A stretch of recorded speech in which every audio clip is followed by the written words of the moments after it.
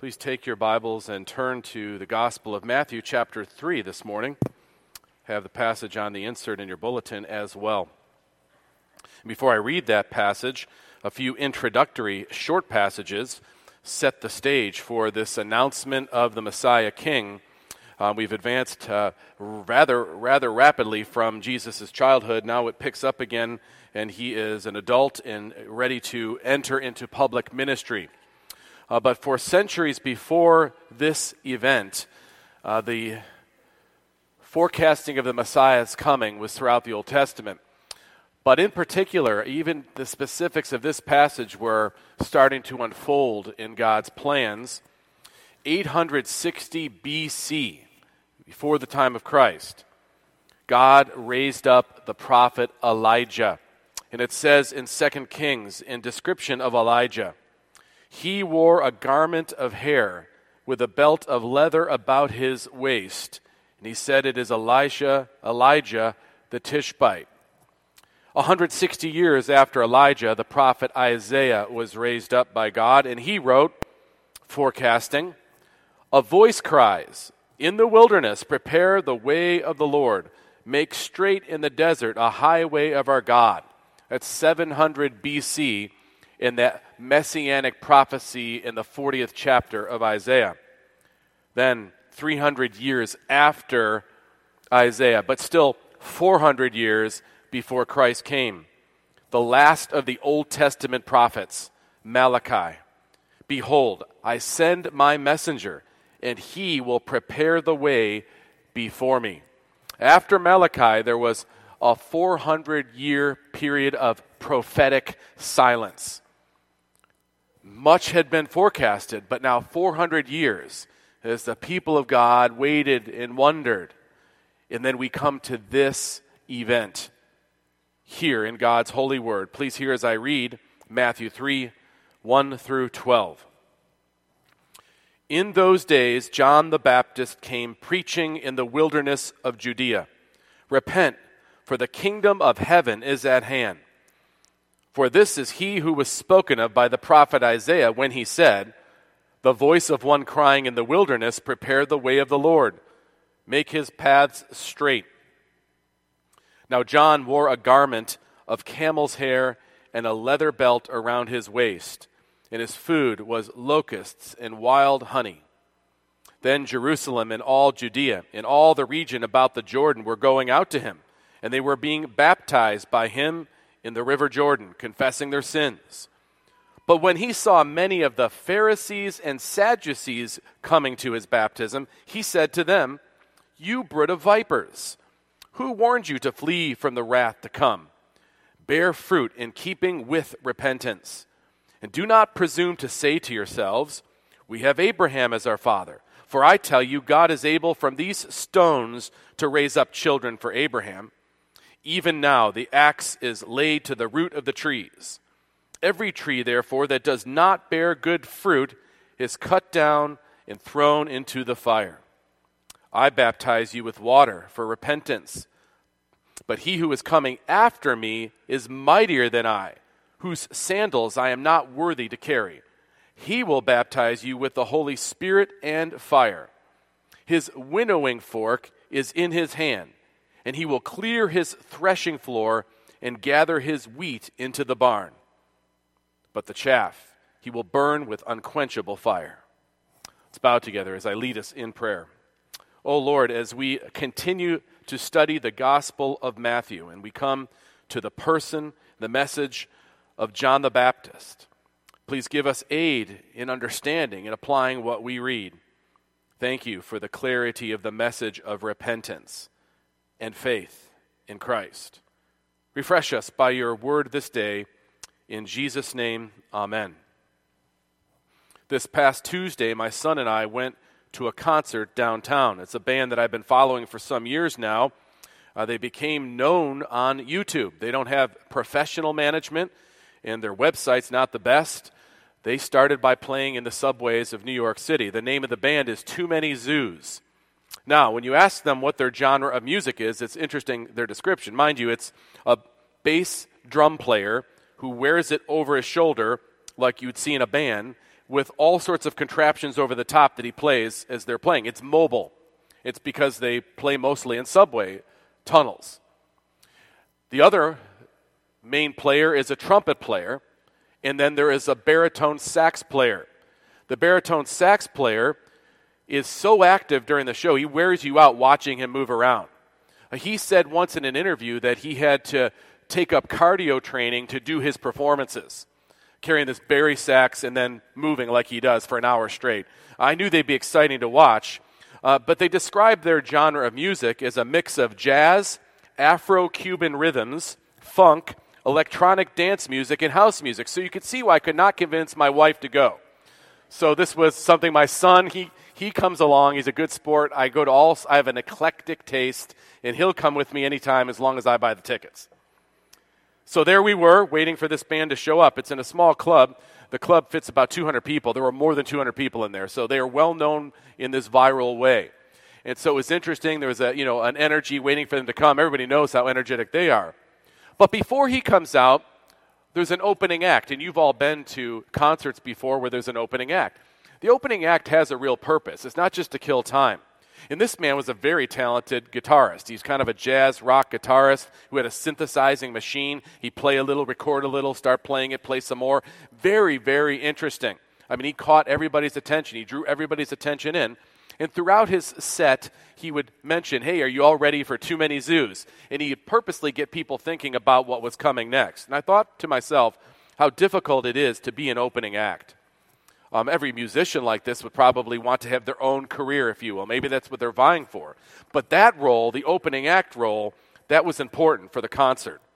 They have to be good enough for people to give them attention, but they can't be better than the act that follows. To do their thing, they keep pointing you forward to the act that you're waiting for. They're purposely not as good as the main act. Even if they were as good, they won't act like it when they're playing. When we think of the opening act, we are drawn to the role that John the Baptist had for the coming or the announcing of the Messiah King. John was the opening person, the opening forerunner, the herald for the greatest fulfillment of all prophecies of all time. After millennia of prophecy and preparation and God's providence, the seed of the woman, the Messiah, had arrived. But one such Messiah deserves an introduction of biblical prophetic proportions. Enter John the Baptist, and he does not disappoint on this level. You have in this steady, complacent period in the life of the people of Israel, comfortable with their status in life. The religious leaders don't want too much shuffling the boat. They liked their status. Sure, they wanted to rise higher within Rome, but they liked it through political means. They liked it through social means. Their lives had some comfort to it. And it says in the first verse of our passage, in those days, John the Baptist came preaching in the wilderness of Judea. The prophetic schools all came from the wilderness, preaching to the masses outside the cities, and then as the masses learned the message of whatever God's word was for them, it's normally repent, and it bubbles and brews until it makes its way into the centers of the cities. Repent, for the kingdom of heaven is at hand. That's the first words of his public ministry. Repent, the kingdom is at hand. The king is here. He's announcing the king. And you're looking, where is the king? He's opening now. He's getting us ready for the king. He's getting the people ready for the king. In his outfit, verse 4, he wore a garment of camel's hair and a leather belt around his waist, and he ate locusts and wild honey. Now that's strange to us, and it would have been strange to them too, but they would have known, every Jewish listener would have known, that is the uniform of the prophet, and in particular the prophet Elijah. So as the opener, he is stirring up the masses to be ready for what is coming. Then he doesn't just stop with his general teaching. In verse 7, when he saw the Pharisees and the Sadducees, he said to them, you deceitful, lying snakes. How's that for an opening act? That's what he does. That's what he says to them. You ought to bear fruit in bearing with repentance. They knew his message was one of repentance. That's the general message of the prophets, from Noah to Elijah, now to him. But they certainly weren't repenting and turning to Christ, turning to God. So bear fruit with this repentance I preach, is what this herald says in getting everyone ready for the arrival of the Messiah King. He says in verse 11, I baptize you with water for repentance. I have a symbolic baptism. That means something for sure. But he who is coming after me, now he's getting us ready for the real deal, if you will. He's mightier than I, verse 11, whose sandals I shouldn't even carry them. He will baptize you with the Holy Spirit and fire. Whoa. Water baptism had been done across the board for various reasons. It was new what John was doing with it, tying it to repentance. But he's saying all that's nothing compared to what the one who comes after me will do, because he's going to baptize with the Holy Spirit of God. What an opener. You can't beat this as an opening to the coming of the Messiah King. And by his ministry, not only does he give a message that we should follow and see as it's consistent in Scripture, but he also gives a picture, I think, to all proclaimers of the gospel for all generations.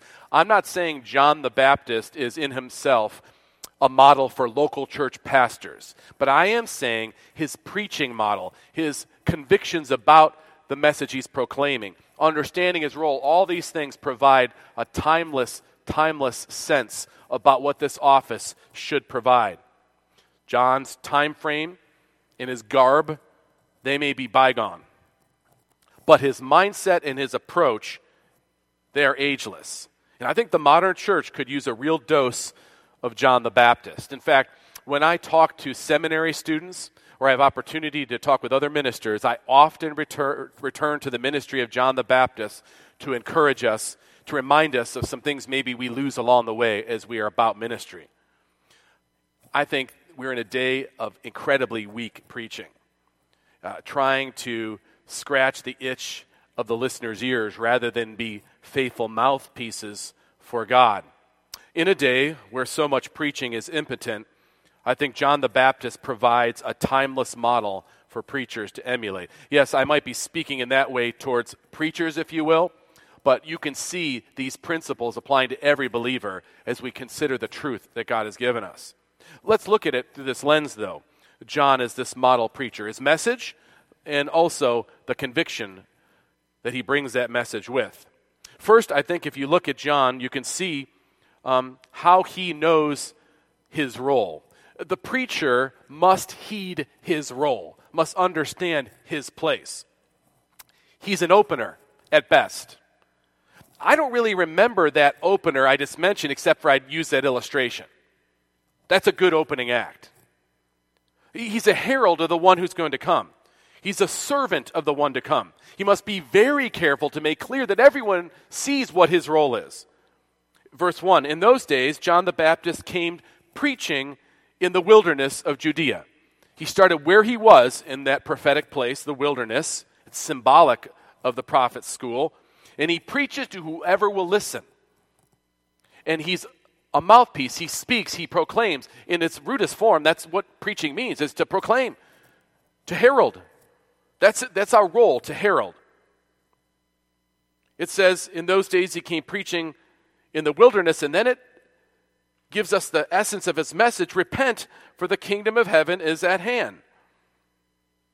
He's heralding something outside of himself. It's the kingdom of heaven that he's come to herald. It's not his kingdom, his domain, his ministry. Repent, the kingdom of heaven is at hand, referring now to the arrival of Christ himself. The king is here. He's intruded into this kingdom of man that has been walking under the guidelines and guidance of Satan himself, and now repent because the kingdom of heaven has come. He knows his role. It's to deliver a simple word. And he occupies an ancient role that really has remained the same. This reference to Isaiah 40, verse 3. For this is he who was spoken of by the prophet Isaiah.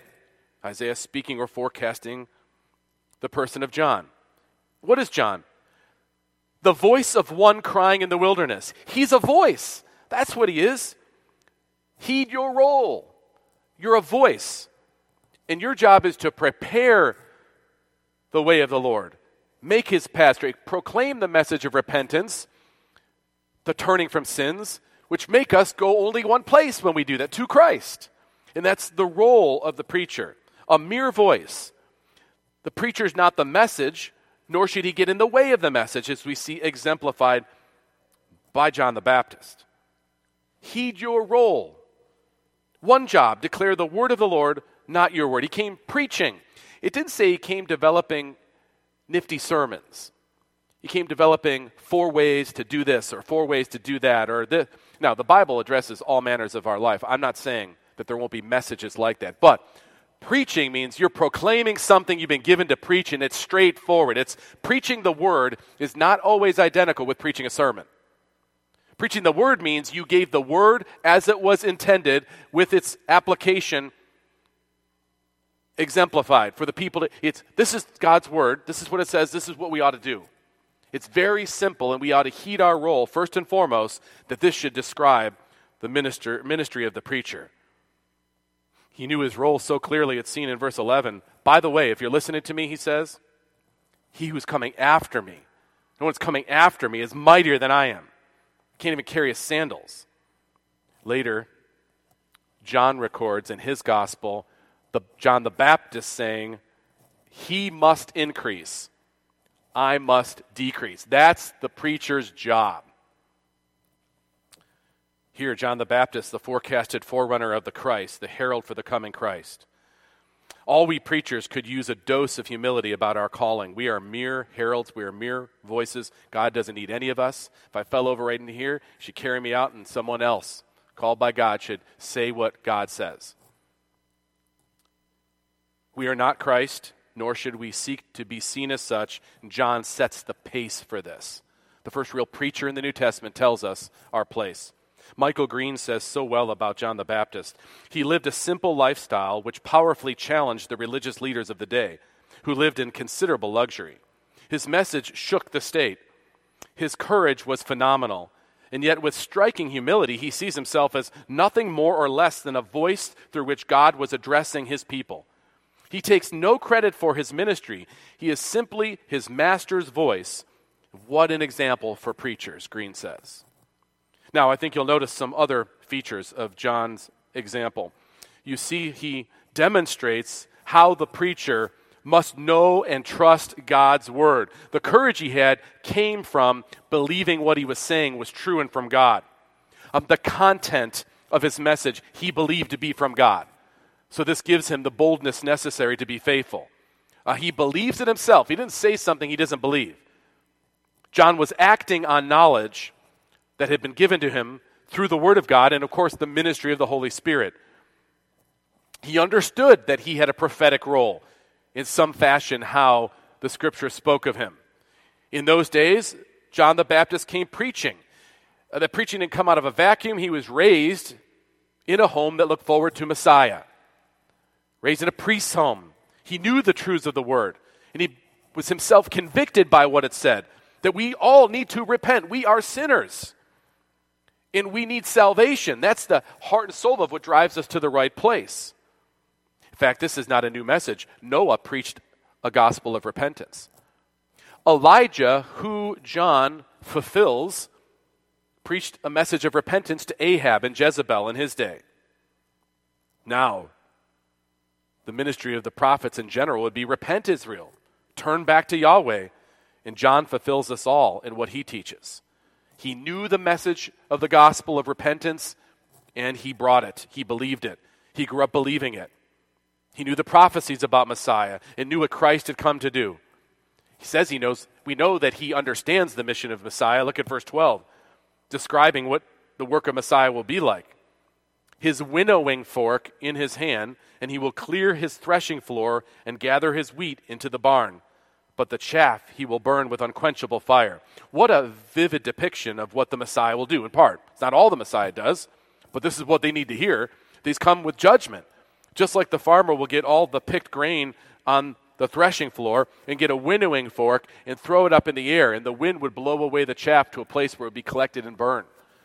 He's going to He's going to thin things out. He's going to bring out who's true and who's not. This would awaken anybody who was complacent thinking, hey, I'm a Jewish person, I'm okay. John knew God's word and his promise, and he understood God's visitation as it was forecasted. John's confidence and boldness is fueled by his trust in God's word. This must be true of anyone who takes up teaching or preaching the word of God.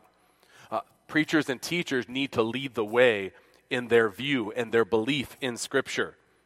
We have to be careful to demonstrate a very skillful and respectful handling of the Scriptures because it is God's word. We have to have a high view of the Bible. It's our role to steward this divine message. I think many modern preachers have lost faith in the Scriptures as they spend so much energy trying to apologize for it all the time. They try to contort things to fit the acceptance of a given audience. They try to cut things out or skip over hard matters. To be clear here, based on the model you have here of John and of Jesus and of the preachers in the Scriptures, no one who doubts the divine inspiration, inerrancy, and authority of God's word should be anywhere near a pulpit. Such a preacher is worse than useless. They bring doubt and condemnation on themselves and on the sheep for whom Christ died. They bring nothing but potential judgment.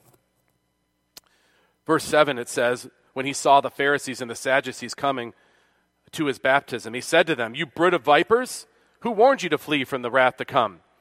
Based on his understanding of the message of salvation, he knew that they were preaching something different. They were preaching a works righteousness. They were preaching that as long as you're Jewish, you're all right, or follow our rules and our lead, you're okay. It's about who your lineage is. It's about who your parents are. It's about your association with the temple or part of giving to this temple. All these things he knew they did not understand, or they were contorting purposely the message of Scripture.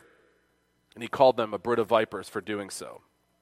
There's some more that we can see from John's example. John really, in many respects, might be considered the epitome of how a preacher should not care about popularity. It should be the same message. Whatever the message is that God gives, it should be the same regardless of who's following and how they're reacting. He doesn't care what people think of him. His message was unpopular, no doubt. Repent. As soon as you say repent, you're declaring everyone to be a sinner in need of turning from that sin. That is not a popular message on the large. It's inherently unpopular to go around saying repent. Who are you to tell me to repent? Would be the self-righteous attitude most would have at initial hearing. But nevertheless, he has to give this message even if people walk away from it. Sure, there are times where people will follow. They were initially pretty interested in what he was doing. The masses were coming. But that could ebb and flow. The preacher can never be concerned with how many people come to hear or who sticks around after hearing it.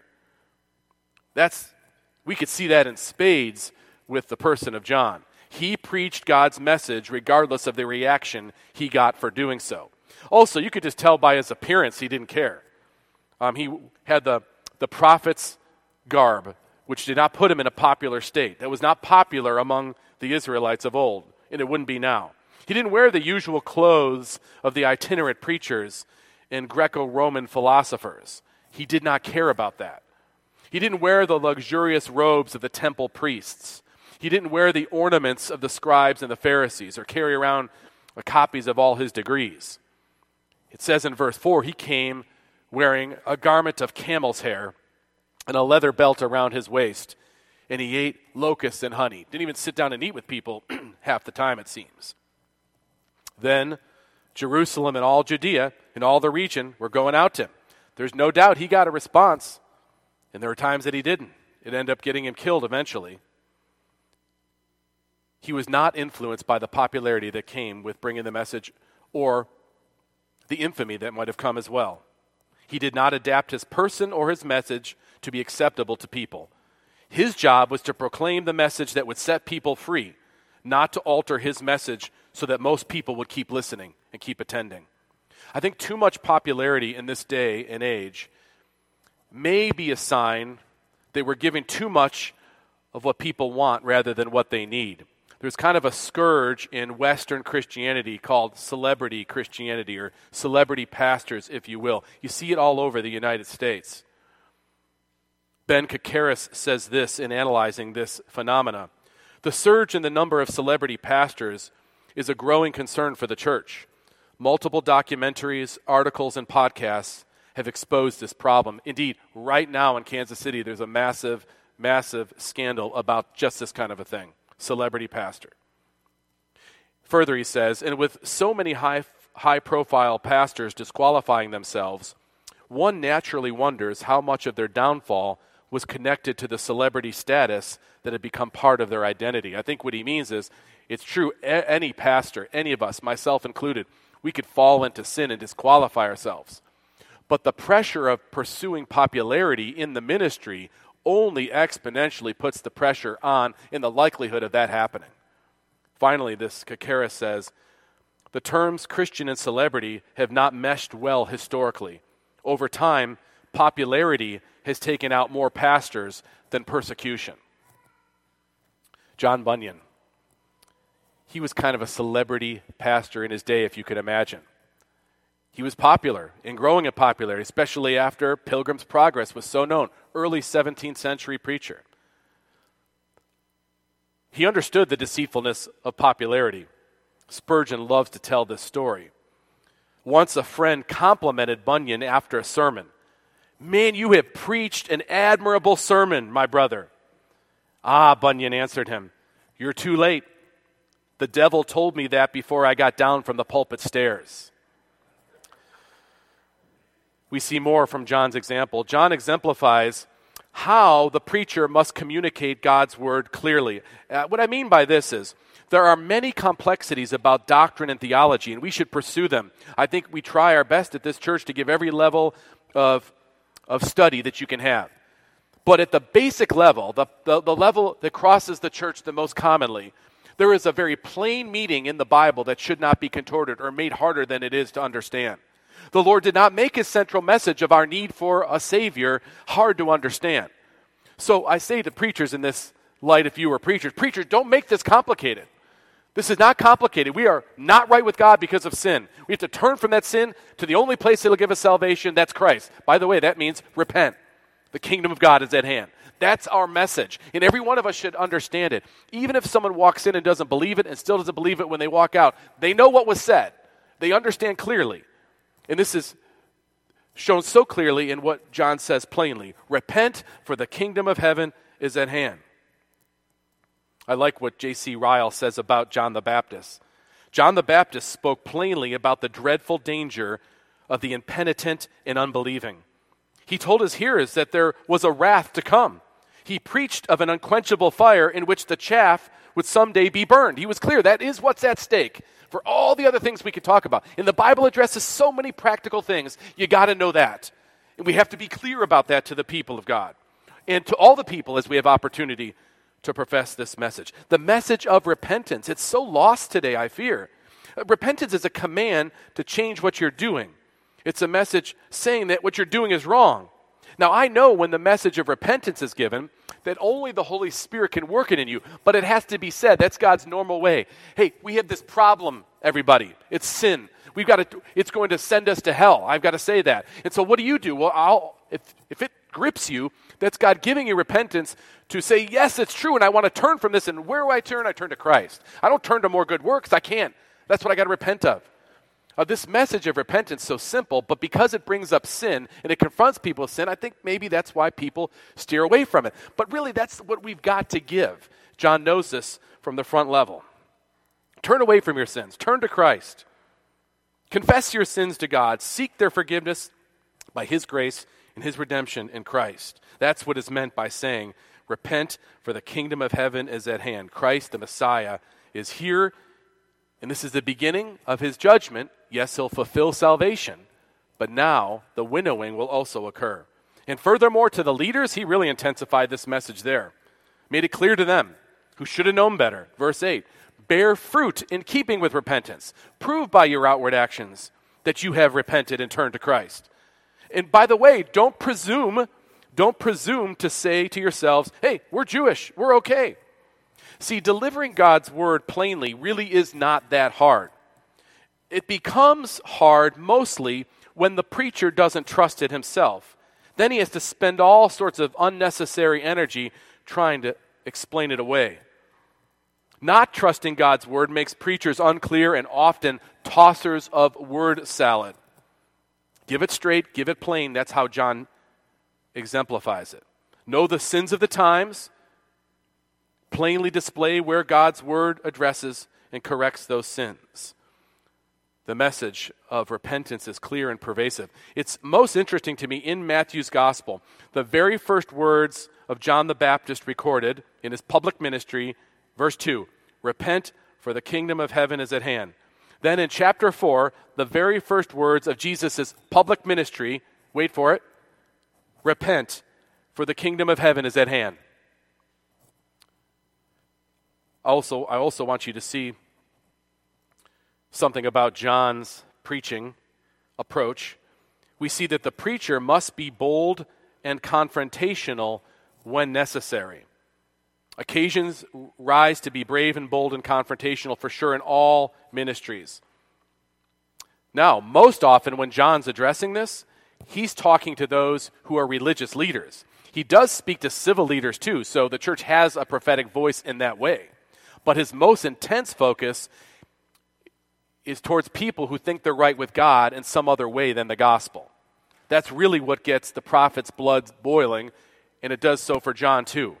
And you have to be bold to confront this because self-righteousness dies very hard among people, especially among leaders who think they know so much. John saves his most heated confrontation for such leaders. That's what he does in verse 7. He saw the Pharisees and the Sadducees, and he called them snakes. Snakes. Sneaky, deceitful. That's what they are. Who warned you to flee from the wrath to come? Those who thought themselves legally righteous. He boldly confronts this. And this must be part of the preacher's role, to confront especially that particular thing. Bold to confront anything that's opposed to the Word of God. But most dangerous to us is this error of thinking we're right with God by some other means than Christ. Bear fruit in keeping with repentance. Do not presume to say to yourselves, we have Abraham as our father. Because if you think it's just because you're Jewish is what he's about to say, God doesn't need you. He doesn't need this nation. He can make rocks cry out and be the children of Abraham. The axe has come. It's going to start hacking away. If there's not real fruit, if it's not genuine faith, it will be gone no matter what nation you're part of. Presumption about salvation is an error that has to be boldly confronted head on. And he went right for the religious elites. But it's good for pastors too to ask themselves the question. Richard Baxter would often say, preach the gospel to yourself to make sure you're converted. He'd say that to pastors talking to themselves. But pastors also should talk to their people and say, we should not think just because your parents are Christians that you're a Christian, that you've repented. Or just because you pray once a day that you're a Christian, or that you prayed once to receive Jesus and now you're a Christian. Because you give your tithes or you're baptized, you're a good person. Faithful preaching will work to shake false assurance by calling it out. Repent. The kingdom of heaven is at hand. That simple message is, whatever I've been resting in, I need to repent of my sin and turn to Christ. It's not faithful to God or loving towards people to be shy about declaring the truth. And sometimes you have to yell at a person who's sleeping because the house is burning. Finally, I want you to see what typifies John's preaching that is timeless. He is a picture of how the preacher must be Christ-centered. Christ is the gospel himself and the substance of the message. This must be the thrust of every message spoken or preached or taught by a preacher or a teacher. He says in verse 11, I baptize you with water for repentance, but he who's coming after me, he's mightier than me. The thing I'm doing here is to draw you to him. I'm not worthy to carry his sandals. What he's going to bring is the real thing. I want you to draw your gaze upon Christ. That's what the faithful preacher does. He is Christ-centered. John was careful to make Christ clear. You could see that so vividly here. Christ was John's purpose. He purposely showed himself to be far inferior to Christ. He was glad to represent it this way. Hey, follow me, Paul says, as I follow Christ. John was baptizing with a symbolic water baptism that had meaning, no doubt, but Jesus was baptizing with the substance of the Holy Spirit himself. J.C. Ryle once again said, "The coming one was the king. He himself, John, could only baptize them with water. The coming one could baptize them with the Holy Spirit, take away sins, and would one day judge the world." In the Gospel of John, this same episode, a little more color is given to the story. John, the Gospel writer, says, "The next day, John the Baptist saw Jesus coming toward him and said, 'Behold, the Lamb of God who takes away the sin of the world.'" That's Christ-centered. It's behold, look to him. "This is of whom I said, 'After me comes a man who ranks before me,' because he was before me." The central message of the whole Bible is the person of Jesus Christ. All biblical roads lead to the person and the work of Christ. All preaching, therefore, should be Christ-centered. It's what Paul says about, in summary of his ministry, his apostolic ministry. Writing to the Colossians, Paul says, "Christ we proclaimed, warning everyone and teaching everyone with all wisdom, that we may present everyone mature in Christ. For this I toiled," what? "Struggling with all his energy that he powerfully works within me." What? "To see everyone mature in Christ." So, finally, as we look at this ministry of John the Baptist, some chapters from now, the Lord Jesus is going to speak about what he thought about John the Baptist. John the Baptist was arrested. He was told about this, and he has a little diatribe in which he talks about John the Baptist and his ministry. And Jesus himself says in Matthew 11:11, "Truly I say to you, among those born of women, there has arisen no one greater than John the Baptist." Jesus says that. Greater than Noah? Greater than Abraham? Greater than Moses? Jesus says, of those born of women, there has arisen no one greater than John the Baptist. And we see what was important to John. What is greatness? I mean, what preacher wouldn't want to be called great? But Jesus is the one who defines greatness. You know, there was a time later in Jesus' ministry, he was walking along the road, and James and John, two of his closest disciples, they were with him. And their mother was with him too. Their mother was watching things unfold and seeing Jesus' popularity rise. That was before it went down. But it was coming to a crescendo, and they were starting to think around him, hey, maybe he's going to be made the actual king here soon, the actual earthly king, to take over the authority of Israel and overtake Rome, and it's going to be amazing when he does this. So she nudges her way in to Jesus and says, hey, it would be tremendous if when you take your throne, you would place my son James on your right and my son John on your left. They would be great. Jesus does not speak to her directly. I'm sure she's there. He turns to the sons. First of all, why do you have your mother coming and doing this? I'm sure. But come here, James and John. And it says in Matthew 20, Jesus called to them and said, you know that the rulers of the Gentiles, they lord that authority over their subjects. Their great ones exercise authority over them. That's what they do. That's what's great in the kingdom of man. But it shall not be so among you, James and John. Whoever would be great among you must be your servant. And whoever would be first among you must be your slave. Even as the Son of Man came not to be served, but to serve, and to give his life as a ransom for many. This is why Jesus calls John the Baptist great. In a day where so much of the preaching is impotent, John the Baptist provides a timeless model for preachers to emulate and for the people of God to gain confidence with. Let's pray. Father, the message of repentance is truly timeless.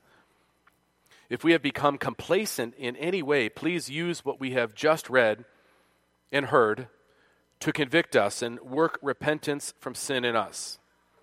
To the degree that we have started to trust in anything or anyone besides Jesus and his righteousness for eternal life, please jar us from such a deathly state.